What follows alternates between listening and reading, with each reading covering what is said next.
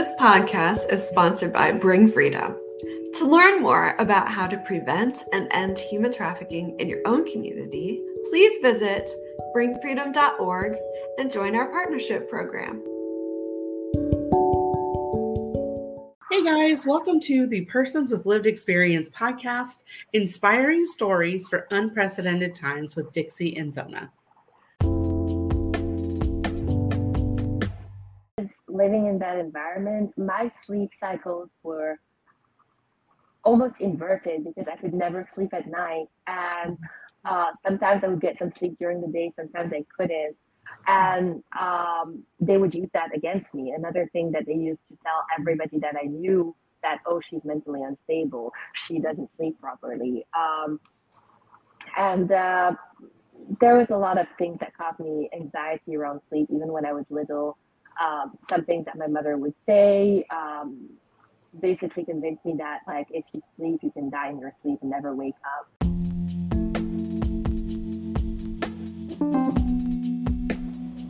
This podcast contains content that may be alarming to some listeners. Please check the show notes for more detailed descriptions and take precautions for yourself.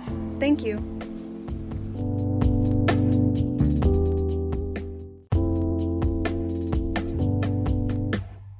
Hi, I'm Dixie, and I'm all about joy, justice, and fair trade fashion. I'm an anti-trafficking advocate, mom of many, and passionate worshiper.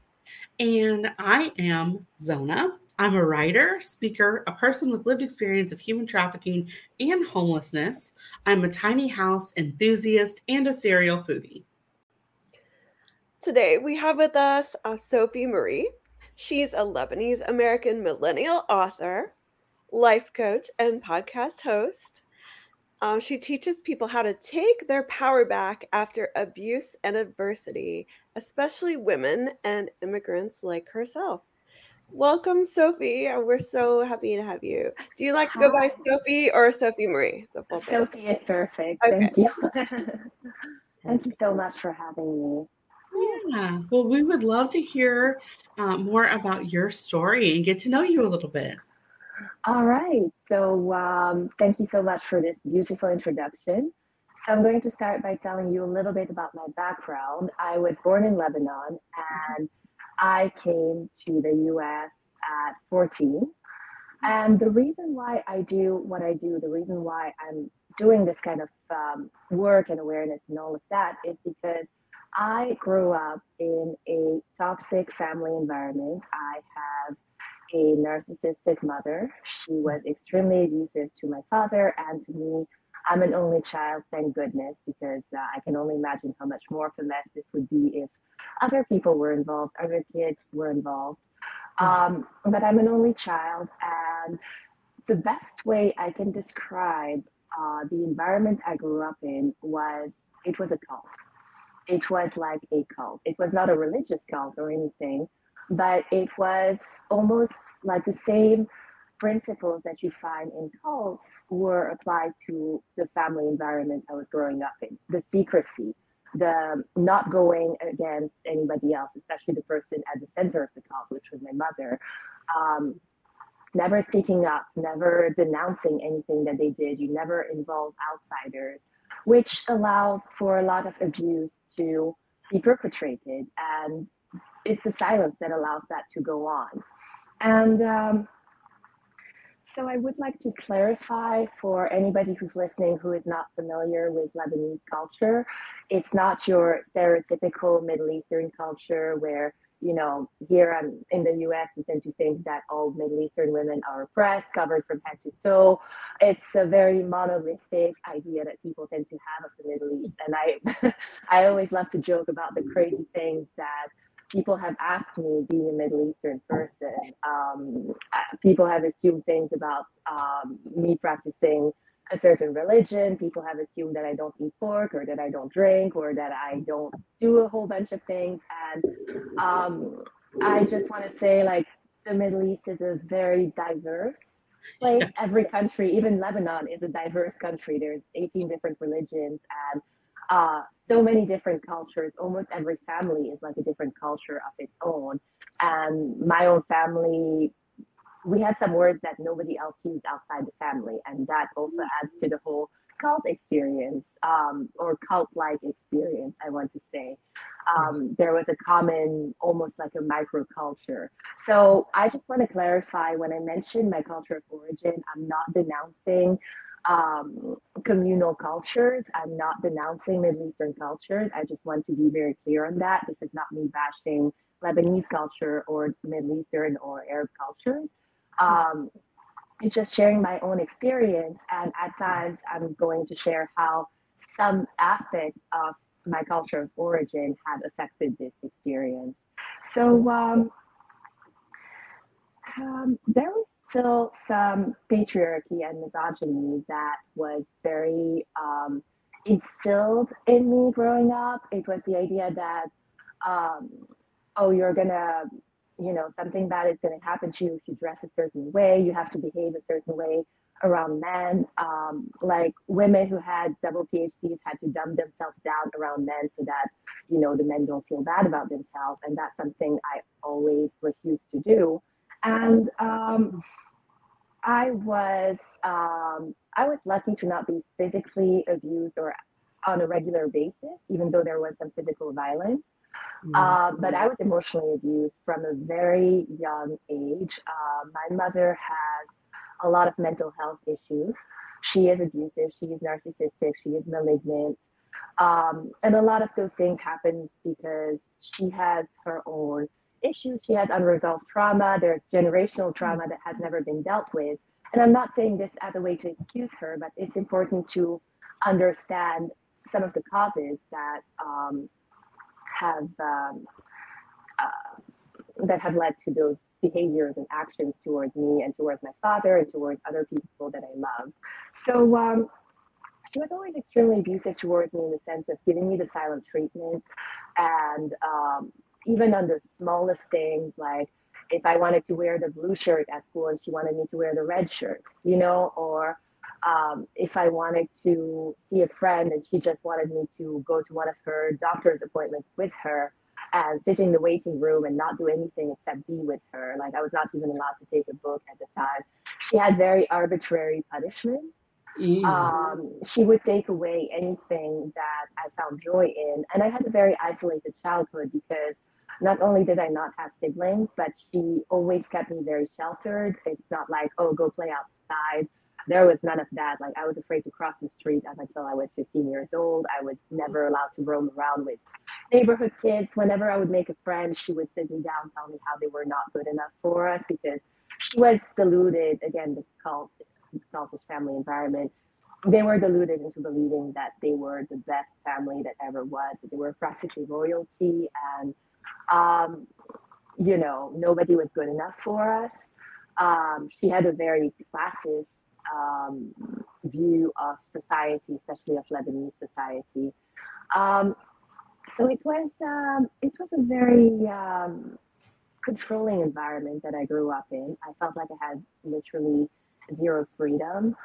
And one thing that I experienced early on was some kind of a mob mentality from the entire family unit, which meant that most of the activities outside the home I grew up in, or the house, it wasn't really a home, but the house I grew up in was going to visit my mother's side of the family at their own homes, and there were family gatherings every week. Um, and if my mother wanted to, put me in my place, she would tell people at those family gatherings that I disobeyed her, that I called her a name. One time she said that I called her a slut, and I had no idea what that meant back then. I knew that she would call me that. Um, and the word for slut is Arabic is way more vulgar than the word for slut in English. So it's something that you don't even say out loud. So, um, so yeah, she told the family that I did things like that, and everybody would automatically turn against me. And I remember one time, because some of the family members were more religious than others, um, I was taken to church because my family is Catholic. I was taken to church and I was told that I needed to confess having hurt my mother.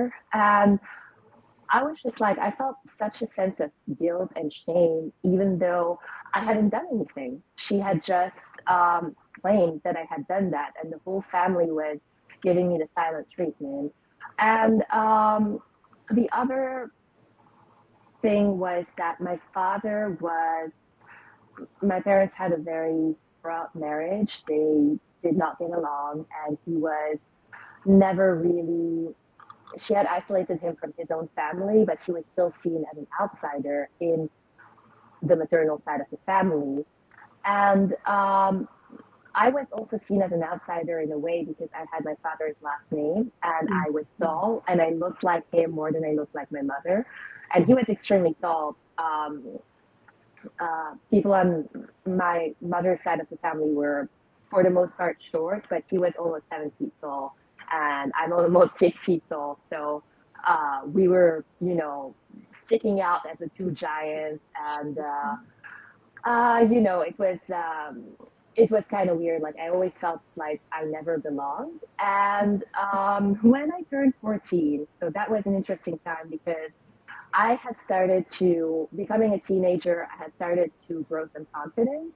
I had started to make friends in school, like good friends. I had started to figure out what I wanted to do in my life, where I wanted to go to school, what I wanted to study. And my mother had a job, a profession that she wanted me to go in that I did not want to go into at all. But she wanted me to go in because she had a relative who did that job and who lived in the US. And in her idea, that job made a lot of money. And her plan was that I would go to school to train for that profession specifically, and then I would come to the States and I would make her a lot of money and I would be her cash cow and her retirement plan. And just to give you an idea of how my mother's mindset was when it came to me,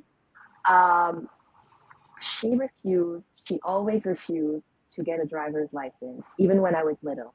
She never drove, and that's why I was always, stuck in the house and pretty much isolated from kids my age and other people.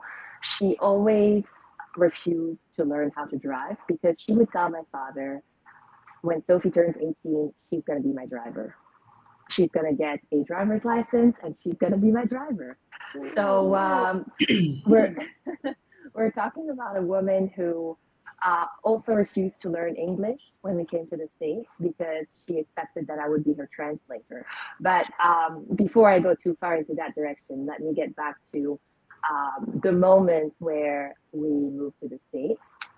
So that year I had turned 14 and the relationship between my parents had become absolutely disastrous. My father wanted to get a divorce, and I knew that because I eavesdropped in one of their conversations. And just clarifying, amongst Lebanese Christians, divorce is the biggest no-no. Like you say in a bad relationship and you cheat, cheating is more acceptable, more socially acceptable than getting a divorce.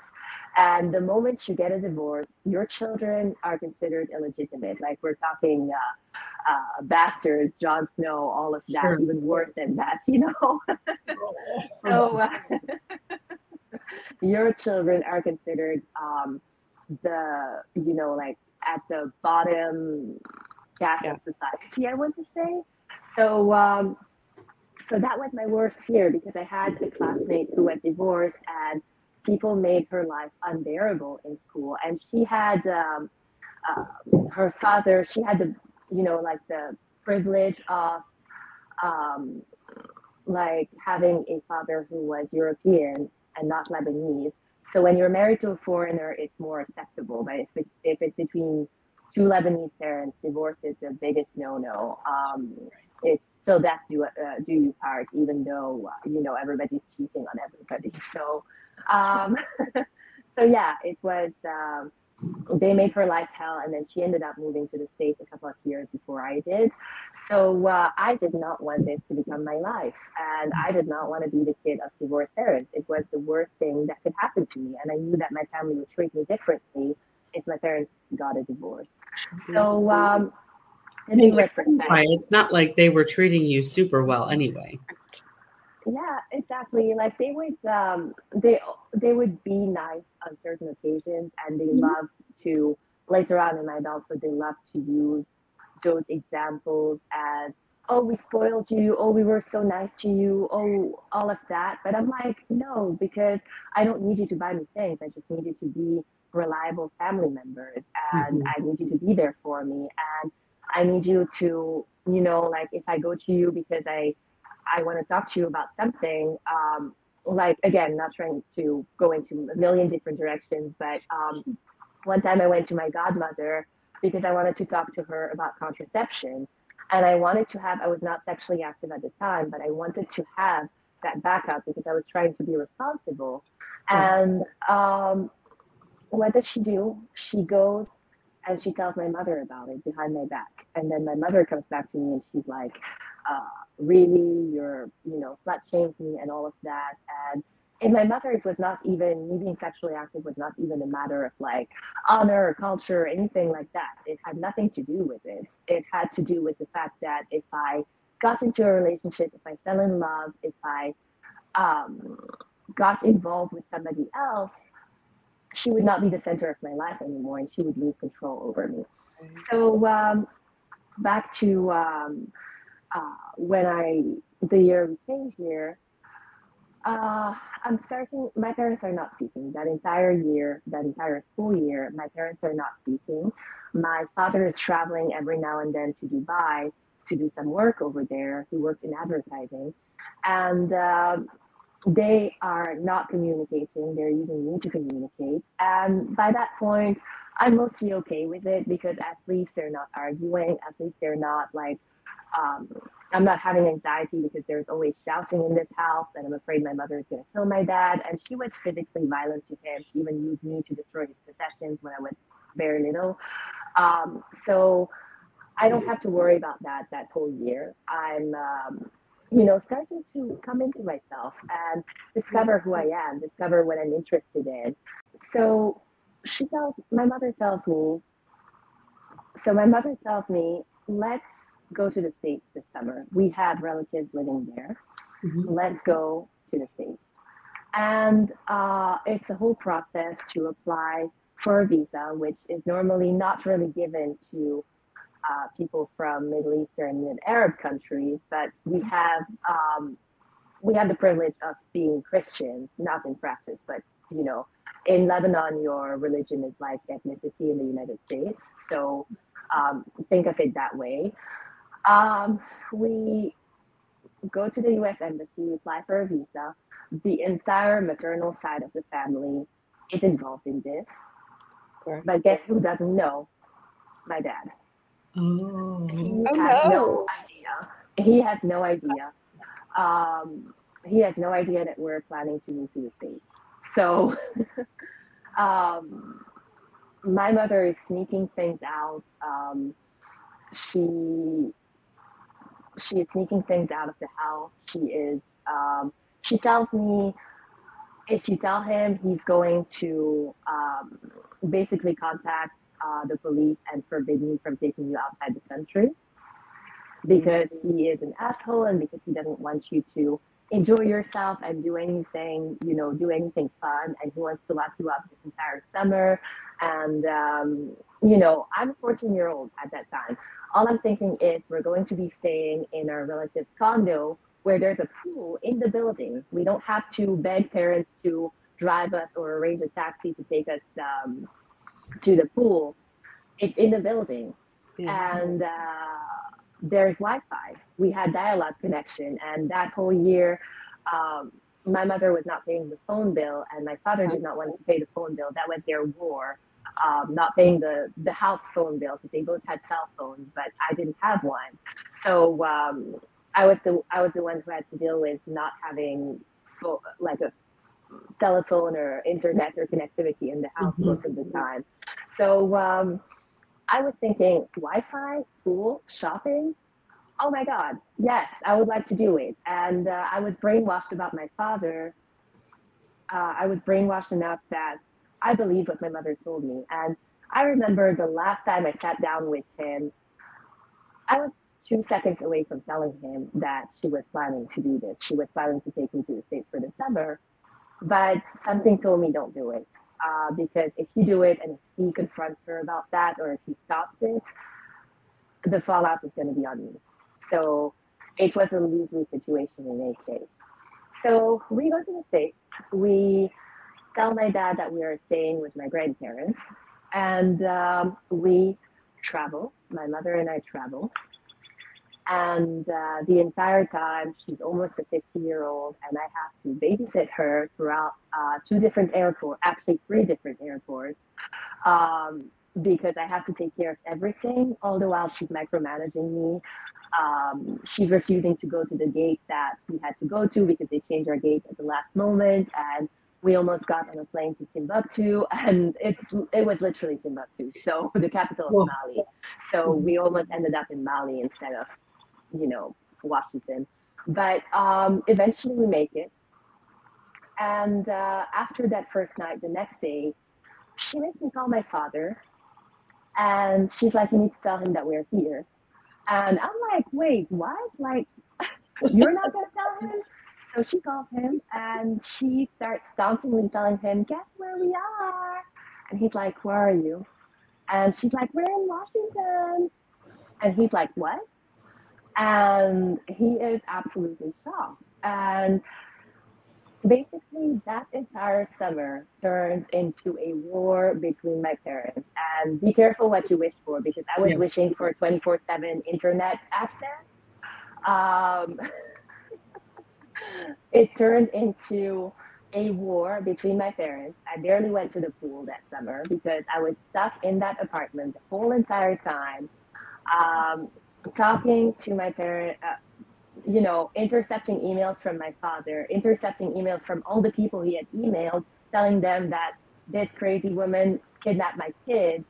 And basically, they both started, emailing accusations about one another and doing a whole bunch of things and putting me in the middle of that. And there were always phone calls coming to my mother from people who were telling her, how could you do this? And then she would turn on the waterworks and literally winked at me while she was turning on the waterworks and telling those people lies about my father being abusive towards her and towards me. Yeah. And the irony was that she kept telling them we had to leave because I was afraid that he was going to sexually assault her. And I want to say my father never, ever did anything like that. Mm-hmm. But my mother started telling people that he did things like that. And she almost convinced me that she convinced me that he would do some of the most horrific things to me, and that she had to do this to save my life.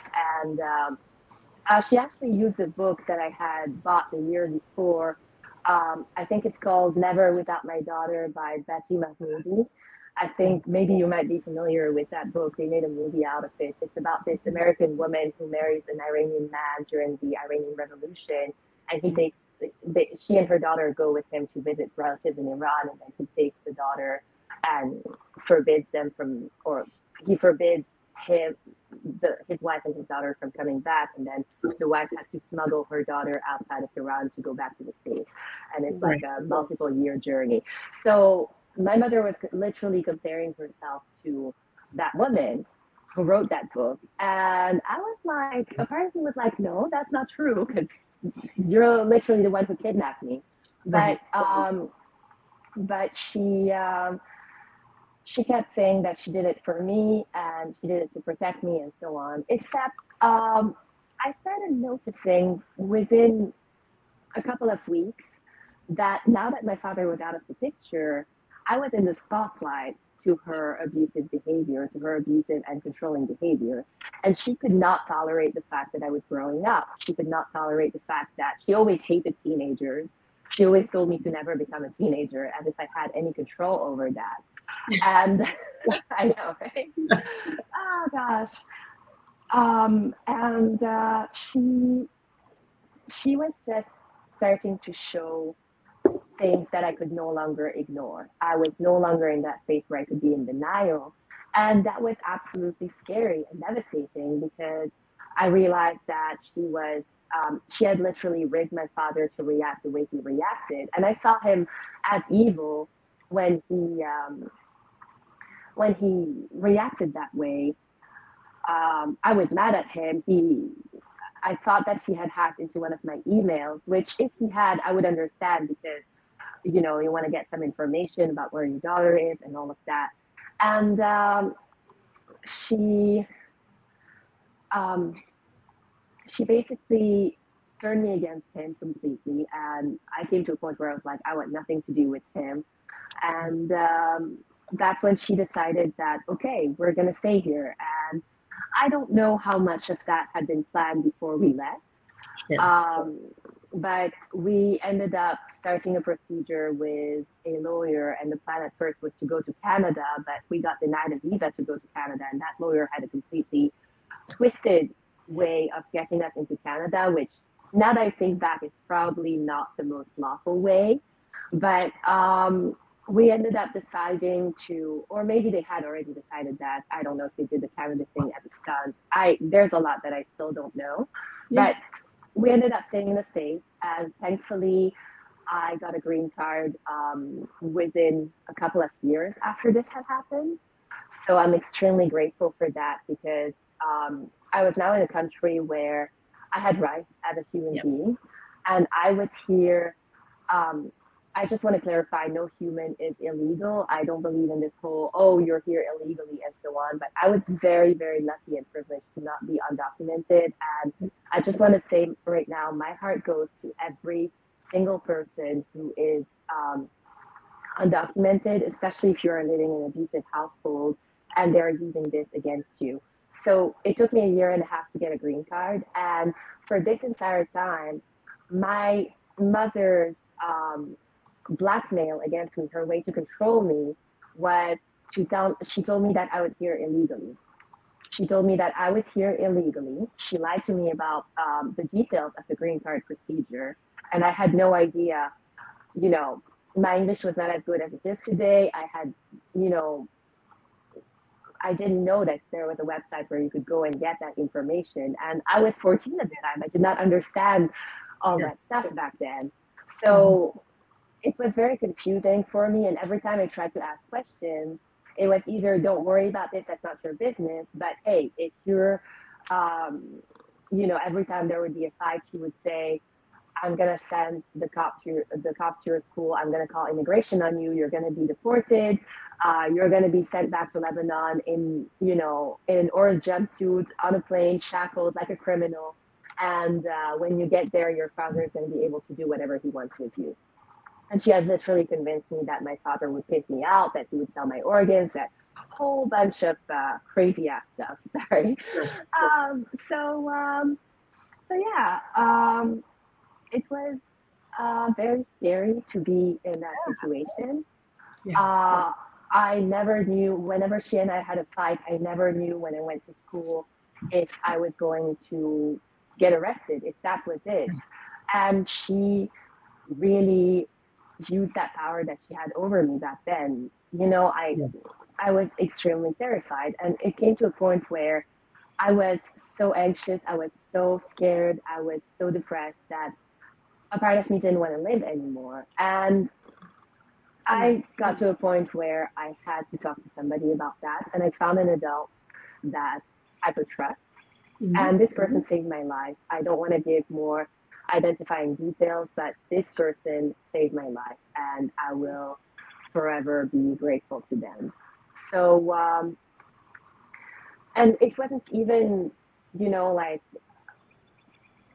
that much, I was never taken away from that environment or anything like that, but somebody listened to me, and somebody heard me for the first time and didn't say, oh, but your parents bought you this, so you should be grateful. Oh, but your mother brought you to the States, so you should be grateful. Oh, but your mother is paying for your school, so you should be grateful.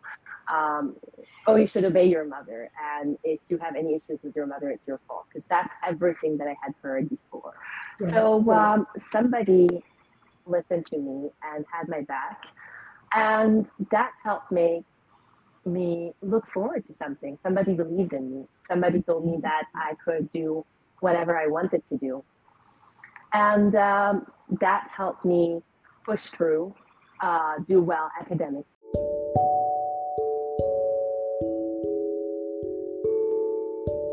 Bring Freedom's live anti-trafficking equipping event is coming up March 30th through April 1st. Sign up for the Vision and Intention Challenge today.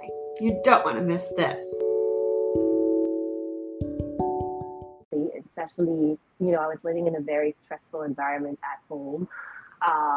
My mother was emotionally abusive, and there was a male relative that we were living with who was sexually abusive towards me. And this is very scary for me to speak about because a part of me is afraid of retaliation. A part of me is afraid of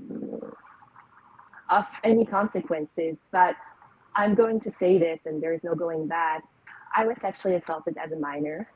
I never spoke up about it to anyone outside of the family because I knew that, like something told me, okay, this is America. They take this seriously, and I was still gaslighting myself. I was still pretending that it wasn't happening.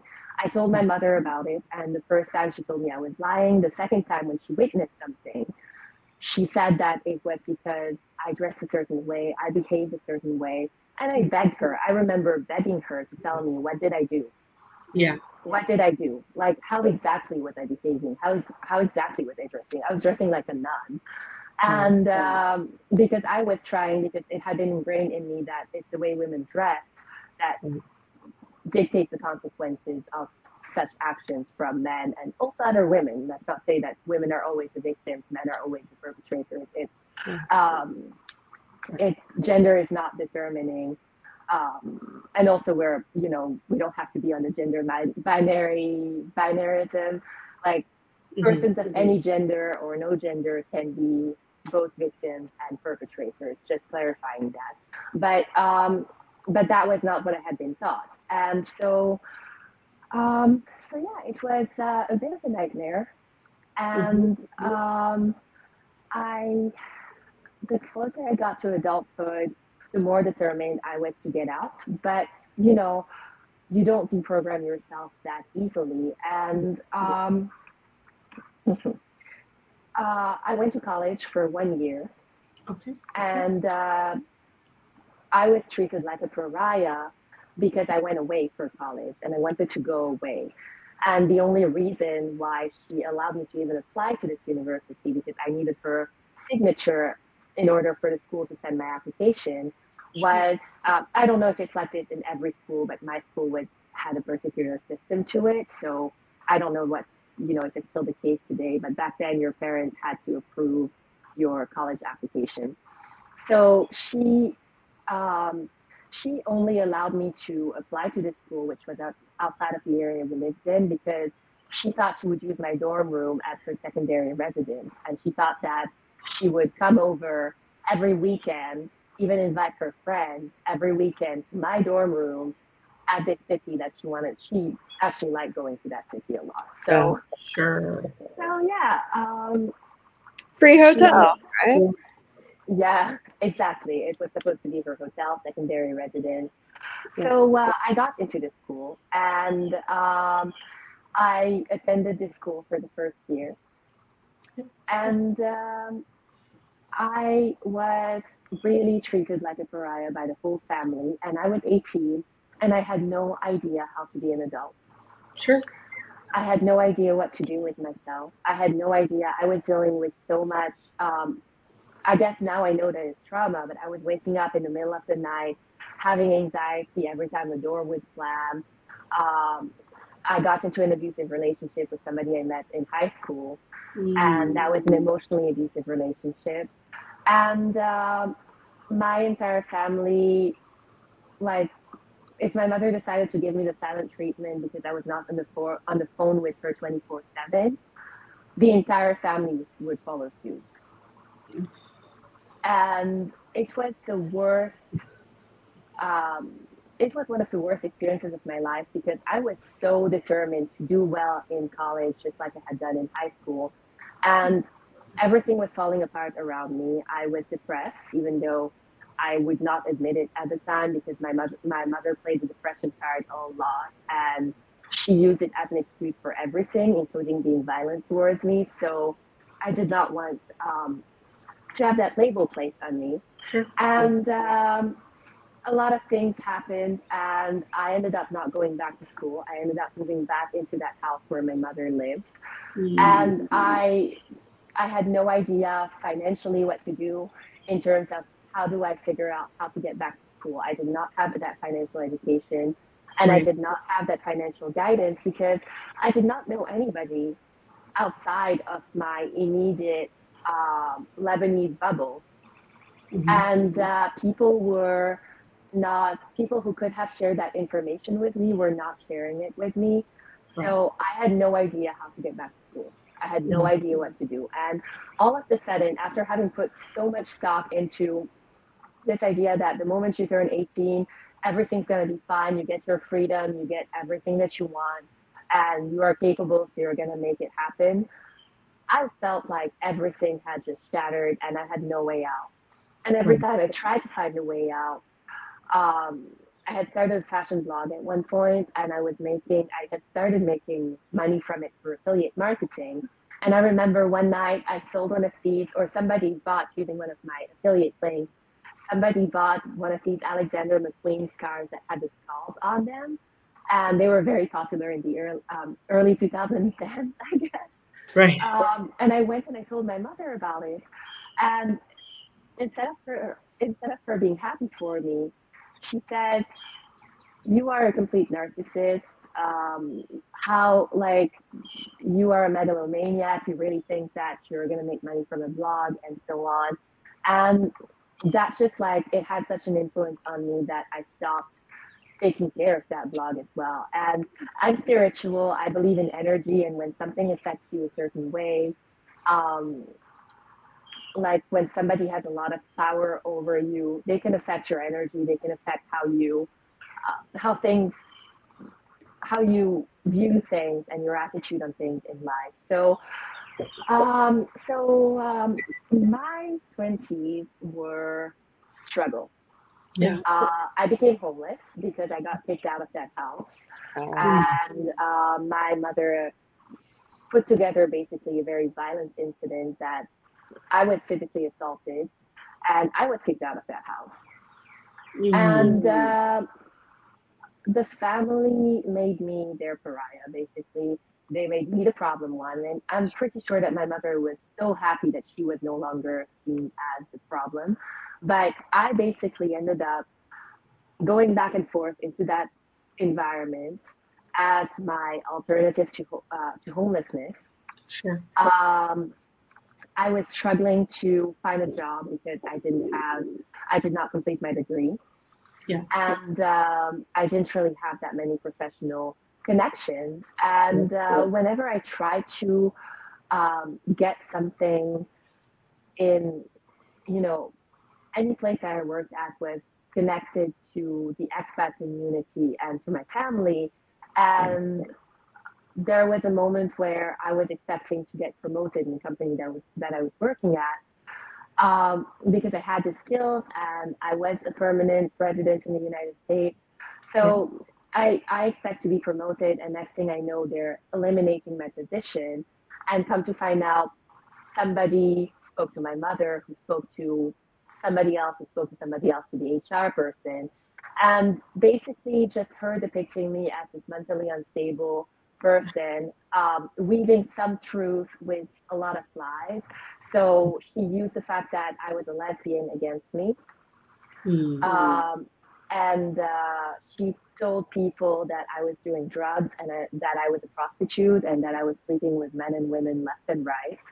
And I was just like, you used one piece of truth, but you turned it into a lie and you made it believable enough by weaving more things that for homophobic people, they would think, oh, she has to be on drugs to be a lesbian, or she has to be mentally unstable, because they still think that homosexuality is a mental disorder. Yeah. So it was a lot of chaos. It was a lot of stress. Sure. And there were times where I was able to stabilize myself, but then I was still tethered to relatives. I Yep. still wanted their approval. I still wanted them to stop seeing me as the hot mess that I was labeled as, and I wanted them to approve of what I was doing. And I guess that I knew deep down that whatever I was doing, they were taking pictures, taking evidence, taking screenshots, and sending it to my mother, every single thing that I was doing. And I found out later on that it was true because she would love to throw these facts just to show me that nobody was really on my side. So I guess that me wanting my family's approval, my relatives' approval, um, was the thing that kept me in that state of chaos, in that state of instability, of managing to get a roof over my head that was not theirs, managing to get something going for myself, and then losing it all at once. And then there was a lot of financial abuse and sabotage. And I just want to clarify that 10 years ago, I actually stopped speaking to my mother. I saw her for the last time 10 years ago, a little over 10 years ago, actually. And I have not had any physical contact. We haven't been in the same room or in the same place together at all in the past 10 years. And while I was trying to rebuild my life, while still having relatives in my life, obviously, who were telling her everything that I was doing, she was going around snaring me to anybody who would listen. And anybody that I knew, anybody, even connections that I had forged on my own, she would find somebody who knew them because in our expat bubble, everybody knows everybody. So it was very hard for me to rebuild myself, all the while knowing that this sort of shadow of all the stuff they were telling about me was following me, and it was hard to dissociate myself from that identity that they had made up about me. Every time that I spoke to relatives on Skype, they would be like, "Are you doing something bad? Are you okay?" Always from this place of worry. And I'm like, I'm just trying to survive. I'm not doing anything. I never did drugs in my life. I never did anything bad in my life. And I was always accused of doing, even if I had a glass of wine, it would turn into, oh, she's an alcoholic, you know? So I want to say about 6 years ago, I had started rebuilding my life once again. And I agreed to a phone call with my mother. And the first thing she asks me is she makes a comment about my weight because that has always been something that she loved to comment about. And I know that discussing weight can be very triggering. So I'm going to spare your audience from that. But just imagine the worst ways that somebody can use somebody else's weight against them. And then she asked me if she can move in with me. And I'm like, are you kidding me? I haven't spoken to you for 5 years. And this is the first thing you asked me. And I was just speaking to her at that point just to appease the family, just to earn their approval. I knew that everybody got nicer to me and started using pet names once I started speaking to her. Oh, cool. And during that time, I was in the States. My dad was in Lebanon. I had gone to visit him one time because we had actually reconciled. I forgot to mention, we had reconciled. Once I realized how toxic she was, I actually reached out to him on Facebook and we started rebuilding a relationship. So I went to visit my dad in Lebanon, and the moment she found out, she went there and she started lawsuits. She used a very corrupt legal system. I want you to forget everything that you know about the US legal system and think of the most corrupt thing you can think of. And that's the Lebanese legal system. And she started using that. Somebody in the family was funding her efforts to do that. She did everything she could to destabilize my father for 3 years. And 5 years ago, that ended up with him having a fatal heart attack because she had managed to take almost everything from him. And she had stressed him out so much with all these court hearings that she would somehow never show up to, but she spread so many lies about him. She spread lies about him and how he treated me. She said so many things that really damaged him. Yeah. And I wake up my morning and a relative calls me and tells me to come over, and they're like, your dad had a heart attack. And up until today, I don't know if that's the truth. I don't know if I.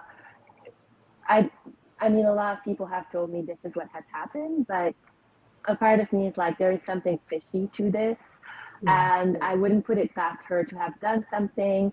I don't know if he did something to himself because, of all the stress she put him under. I would understand that, but all of a sudden, I've lost my dad, Oh, I'm Yeah. so and sorry. thank you, I felt alone in the world. And my relatives are not even giving me time to grieve. Right. They just are hounding me. So I would give them access to, I would sign a power of attorney over everything that my father had left Oh. so that she could take it. They are hounding me, they're blackmailing me, they're threatening to take me out. Um, I had gone back to live with them because, again, it was on and off, on and off. Like, my last alternative to homelessness is going back to be in an abusive household where I'm getting sexually assaulted and abused on a daily basis. So that winter was one of the darkest of my life. Mm-hmm. I was literally turning the light off in my bedroom, like keeping it off so that they would forget about me and Yeah. not come and start fights that would inevitably end up with, we're going to throw you out, pack your bags. And then they forget about it, but they keep me in that state of fight or flight. So it was the worst time of my life. And this is where I get a little spiritual. I started to feel some kind of a light inside me because everything was turned off outside. I was not leaving the house. I was not doing anything. I was trying so hard to disappear. And this is where something started telling me there is something better for you out there. And I don't know how this happened because I felt so hopeless. I was isolated from my friends and they had moved on with their lives. I think at some point, like, people stop understanding why there's so much drama in your life, and you always have to explain different culture, different system, and so on. People get tired of that. So I was completely isolated, and I even tried to reach out to a domestic violence organization. And the moment I told them that my abusers were not an intimate partner, a boyfriend or a girlfriend, they were like, sorry, we can't help you, go to a homeless shelter, or call 911. And I knew that if I called 911 to that house, they wouldn't do anything. They would come and my relatives would pretend that everything is fine. And then I would deal with the consequences. I would probably, God knows what would happen. Mm-hmm. So yeah, I was in this state of complete hopelessness, complete darkness. And then I just started holding on to hope, and I started using information that I had found online. I found an online support community. Um, I slowly managed to get out. And it took a long time. It took going back and forth again. It took really a belief that was almost supernatural in nature that this is going to change. This is going to change. No matter how terrible things are right now, something is going to change. And I have to believe it. And I have to hold on to this hope, even if everything looks absolutely hopeless right now. And I'm not saying spirituality or religion are always the solution to everything, but I held on and it ended up working out. And it took me a couple of years of, again, back and forth and trying to figure things out and trying to, um, you know, be able to leave permanently. And then shortly before the pandemic, I left permanently because they did they did several things actually that really highlighted to me how bad they were, that really highlighted to me how abusive they would be.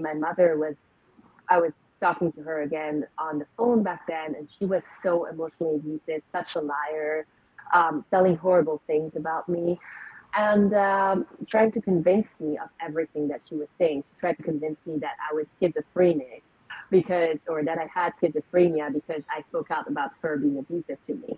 Um, and so I was like, they had sunk to a new low.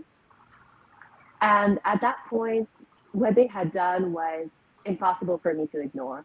So that's when I was like, okay, I'm blocking everybody on Facebook, even people who I thought that I would never cut out of my life, the people that they still had access to me. I was like, nope, you're out, you're out, you're out. You really don't have my back. I'm nobody to you. I'm not even family member to you anymore. I'm just a scapegoat. I'm just somebody that you can use and abuse. And I'm done with this. I don't want to do this anymore. Right. And the moment I cut them out, there was a little bit of chaos, but within a couple of weeks, things started to get better. And when I Yeah. say get better, it's not like it was before when something good happens and then it's followed by 10 bad things that happen, that completely negate all the good stuff that has happened. That was me putting effort into things and actually getting something back out of it and building upon that. And it was really difficult to rebuild your whole life at 28 after having wasted your first decade of adulthood on surviving. It was really hard for me. I compared myself to people who had degrees and all I had was a high school degree. Even though I did amazing academically in high school, it still wasn't recognized as anything. And I was really trying to build myself up. And thankfully, by that time, I had moved away to a different city and I had cut contact with almost everybody. And I was starting to really get better and do better. I found myself falling in love with a wonderful person and getting into the first healthy relationship of my life. And I really found myself entering a powerful healing process. And it's kind of funny because I felt like I was blooming for the first time and I was coming to life for the first time while the world was shutting down during the pandemic, during the early weeks of the pandemic. I was healing. Doing I was doing so well. I was really sticking to my spiritual practice. And this was when I decided to start choosing this as a way to help other people. This was when I felt that it was time for me to tell my story. It was time for me to, back then so I had started doing tarot readings because I discovered tarot in, I want to say 2015. And I don't do it from like a psychic, I'm going to tell your future perspective. It's more like introspection. And people were coming to me and I felt like I was coaching them. I was giving them actual life coaching using tarot cards. And so I decided, why not pursue this? Why not seek a coaching certification? And those can be expensive, but because of the pandemic, one institute that I had identified, a school based in the UK, had offered certifications at a price that was so slashed down, I could afford it. So I got my certification, my spiritual life coaching certification, and I really felt drawn to working with people who had been in similar situations, in situations of adversity, and situations that are not recognized by society because it's not just Middle Eastern society, it's American and quotation marks Western society in general. You still don't accept that parents can be abusive, especially not mothers. Society, the society we live in accepts that fathers can be abusive. When I was conditioned to tell people that my father was abusive and this is why we came to the States, nobody questioned that. But when I told people that I had no contact with my mother because she was abusive, everybody, no matter the culture, ethnicity, religion, everybody that I encountered was telling me, "Oh, but what if she has some trauma? Why would you not talk to her? I'm sure your mother wants the best for you." And I'm like, "No, she doesn't. This is not the behavior of somebody who wants the best for their child." And some people were like, "Maybe that was tough love." And I'm like, "No, that was not tough love. That was hate. That was trying to get your child killed. That was trying to eliminate something or someone who you could not profit from anymore."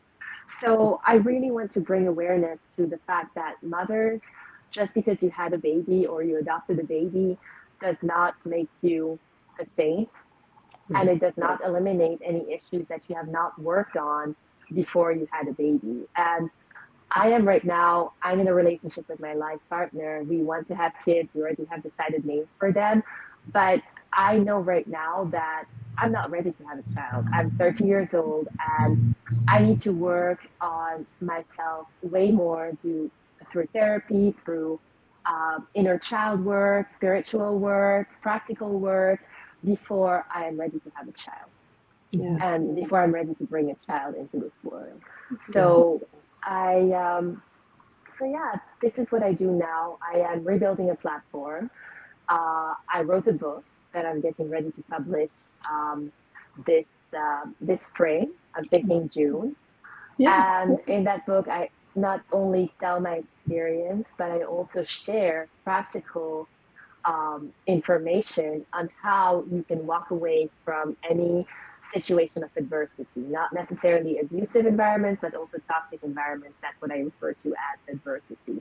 And how you can not only walk away and survive, but also build a life that makes you, that is worth living and that makes you happy. So, yeah. I just wanted to ask maybe a couple of clarifying questions. But Sure. thank you for sharing. Yeah. It was really Thanks. moving. The house in the States that you were living in that you kept going back and forth, how many relatives were living there? There were several adults, depending on the time that I was living there. And your mom was living there. For the majority of the time, yeah, up until 10 years ago. Okay. Yeah, I know it's hard to break away. So, especially when you don't really have a solid place to go. Yeah. Yeah, it was extremely difficult, and I couldn't be more grateful that things within a couple of weeks in 2019, fall of 2019, I went from not knowing where I was going. I had a cat back then because when I lived on my own before I went back to that house once again, I adopted a cat and she is the love of my life. She's the cutest baby in the world. I have another cat and a dog now, but she was really what helped me hold on, especially right after my dad passed away. Sure. I was fighting for her. I was trying to hold on and get something better for her. And so I remember in the fall of 2019, I was driving away because something that happened that made it clear I could never go back to that house. And I had no idea where I was going to go. And I went to stay with a friend, a male friend, who I thought would have my back. I thought it would be a safe place to be. I stayed with him for like 1 or 2 days. And the same night, he started asking me for sexual favors. He exposed himself to me. And I was like, oh my goodness, this is not safe at all. I need to get the hell out of here. Yeah. And then I found another person to stay with, and she, I guess that I thought that she would see me as a friend, but she made it very clear that she was an Anglo-Saxon woman and I was an immigrant. And in her view, I was there to clean her house. And she demanded that I clean her house, which was filthy. And I ended up going somewhere else. Who I ended up staying with a spiritual mentor, quotation marks, who I thought would have my back, who made me call her mom. And she ended up being the craziest person I had ever stayed with. As in, let me go back over that. Let's not use the term crazy as she ended up being toxic. She ended up being emotionally abusive. Within a couple of weeks, it was the same cycle of me being with my mother. She ended up behaving in even a more chaotic way. And when I walked away, she started a smear campaign against me. She was really jealous that I had a tarot practice going and that people were taking me seriously because I was not like, oh, I'm psychic, oh, I'm going to tell you your future, but I was using it more from a secular, down to earth. This is just for introspection. We're not going to involve any woo-woo stuff in there. And people were liking that approach, and she could not tolerate it. So that was chaotic. And then after that, I went somewhere else. And that was when I cut out all my relatives. I went somewhere else, and this was a good place. And from that place, I started blossoming, and I started really picturing what I wanted in my life and how I wanted my life to look like, and the relationships that I wanted to have. And then I ended up being in a committed relationship with a wonderful person, and eventually we moved in together. And everything ended up working out. And for the longest time, I was so afraid that something would go wrong. The first few months, I was like, something's going to go wrong. I'm going to end up homeless again. This is too good. People are not good to me like that. Something bad is going to happen. Somebody is going to die. I was always in that Yeah. fear-based state of mind, which is normal. It's absolutely normal. I don't believe in toxic positivity or anything like that. So it's normal to be in a state of fear, especially when for 27 years of your life, that's all you've known. And then the first year went by and everything was okay. And the second year went by and everything was okay. Everything was even better. And everything kept getting better and better. And my life is not perfect today, but when I look at where I was 10 years ago, when I was even 4 years ago, it feels like a miracle. So I couldn't be more grateful and more blessed. And I hope that everybody who's listening, who is in a situation that they want to leave, is going to at least hold on to some kind of hope that it's possible. Yeah, I remember when I first got into a safe place, it almost felt more terrifying because I didn't know what to expect. Yeah. And it was like the chaos was more, I was more used to the chaos than I was peace. And when I finally had peace, it felt unsafe. I didn't know what to do. I kept waiting for the other shoe to drop. I kept waiting for, like what I'm sure you probably experienced. And it's like you're kind of going along, like, what's going to be the last trigger? And then when you actually are finally there and it doesn't happen, you're kind of like, oh, like, I don't actually know how to live in this. I got to figure this out. Yeah, absolutely. This is so true. I love how you put it. Let me ask you something. When you finally realized that you were somewhere safe, how long, I'm guessing, like, did you have any sleep or issues with sleep at first? And did those issues like get better with time? Yes, they absolutely did. So I was so used to not being able to sleep well because that's a lot of the time when my abuse would happen, would be, at nighttime. So I struggled so much with insomnia, like brutally, brutally bad insomnia. And for a while, I worked a lot. And having that like kind of workaholic thing, I would work until I was completely exhausted and then I could sleep, but I still could only sleep about 3 hours a night. Wow. And that was really, really difficult. Then for a while, I had another traumatic incident happen where I was sexually assaulted. And I was supposed to be in a safe place when I was sexually assaulted. And with that, I couldn't sleep unless I was drunk. So that was a season. And I went into a process where I was like, okay, I can't live on less than 3 hours of sleep a night.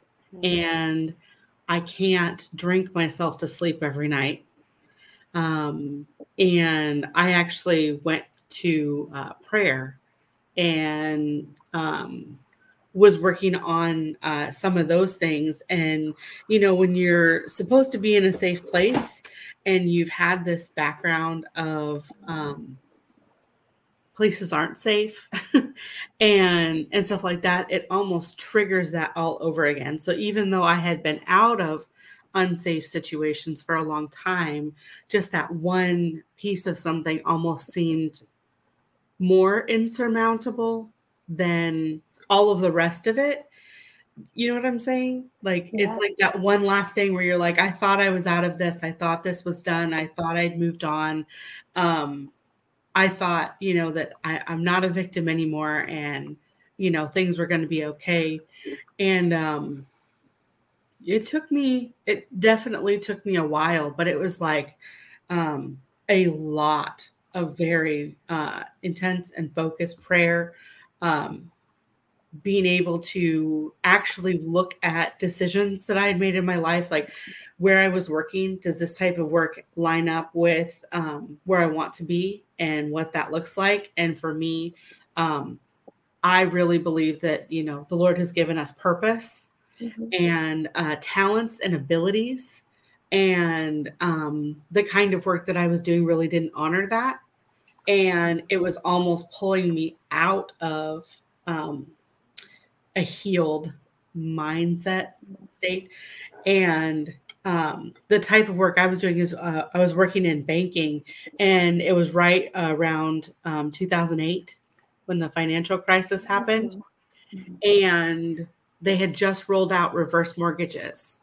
And I had sold a reverse mortgage to a couple who the husband had cancer and they needed it for his treatment. And if they didn't get the reverse mortgage, he wouldn't be able to afford the treatment for his cancer. And the doctor had told him that this treatment, would save his life and he could have up to like 30 more years or something like that. And he didn't. And he got the treatment and he passed in 6 months. And the way that reverse mortgages were back then, as soon as one spouse died, the total of the loan was due in full in 30 days. What? So, oh my gosh. It not only did this poor woman lose her husband that she thought she was going to still have a future with, she also lost their home. And now she was homeless. And it was like, she was like 60 years old. And I was like, I can't live with myself. I can't live with myself being the reason that she doesn't have a home. So that was kind of coupled in with, this other assault. It was a rough season there for a while. So I had to intentionally kind of build back up the ability to sleep again over time. So now I do want to say that does come. It does get better. Like you are going to be able to sleep again. It will be something that builds. So even if you're in the process of that right now, like it comes and it's part of, your body being able to build up those sleep cycles over time. So at first I could only have one sleep cycle, and then I could add a second sleep cycle. And now I can sleep, a full 8-hour night and be completely rested. But that is wonderful. That is beautiful. I think for me, I was writing one of the chapters in my upcoming book is about the healing process. And healing is complex. It's difficult to explain how it happens. I think it's a lifelong process that looks different to everybody. But I wrote that one thing that I knew for me that I was healing was that I was actually sleeping properly. And I was sleeping like a baby. My partner tells me that I snore like a rhino. And I'm like, okay, but they're cute. But I was actually sleeping. And while I was living in that environment, my sleep cycles were almost inverted because I could never sleep at night. And sometimes I would get some sleep during the day, sometimes I couldn't. And they would use that against me. Another thing that they used to tell everybody that I knew that, oh, she's mentally unstable, she doesn't sleep properly. And there was a lot of things that caused me anxiety around sleep, even when I was little. Some things that my mother would say basically convinced me that, like, if you sleep, you can die in your sleep and never wake up. So it was very, I used to have sleep paralysis, lots of sleep issues. And now, for the most part, I sleep like a baby, unless I've had caffeine too late in the afternoon, or unless there's a lot that has happened, or if I'm not doing, for whatever reason in my life, something is causing me stress or anxiety. I just put on a TV show and listen to it until I go to sleep, until I fall asleep. But that's how I That's how I know that my healing process is going well. It's sleep is one of the most important things. So yeah. Sure. When does your book come out? Do you have a release date? Yes, I intend to release it on the 14th of June. Oh, And it's going to be available for pre-order pretty soon. I want to say sometimes in March. I have a friend who is a wonderful graphic artist, and she is creating a cover for the book. And I am so excited to see it and to bring it into this world and to share it with everybody. So yeah. and do you have a title? Yes, the title is Empowered. Let me actually let me find you the subtitle, I guess, Okay. because I don't have it by heart. But just give me 1 second.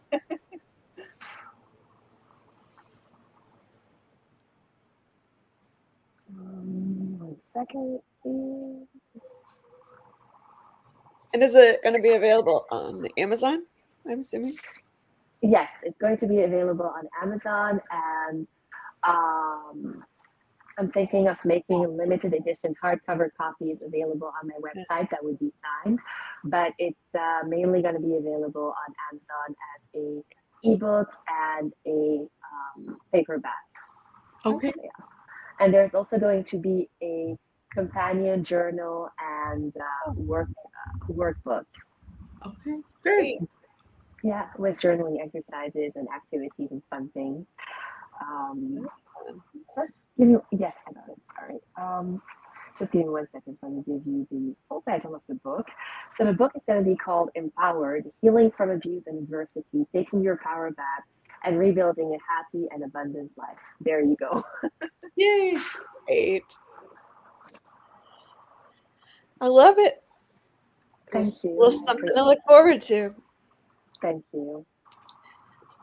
That's awesome. No, we were very excited, and we're so grateful to have you on and for sharing your story.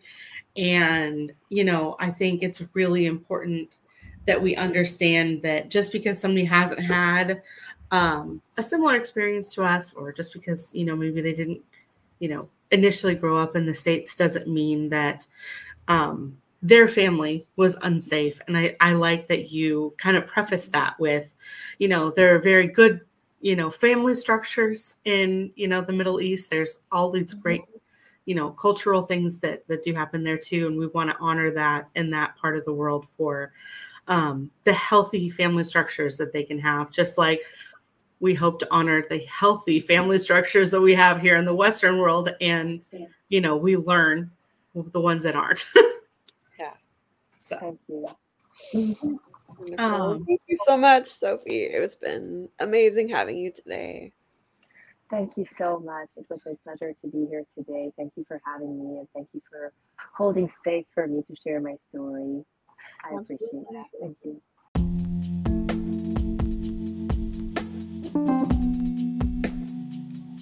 Dixie and I are so excited to give a shout out to Willie P.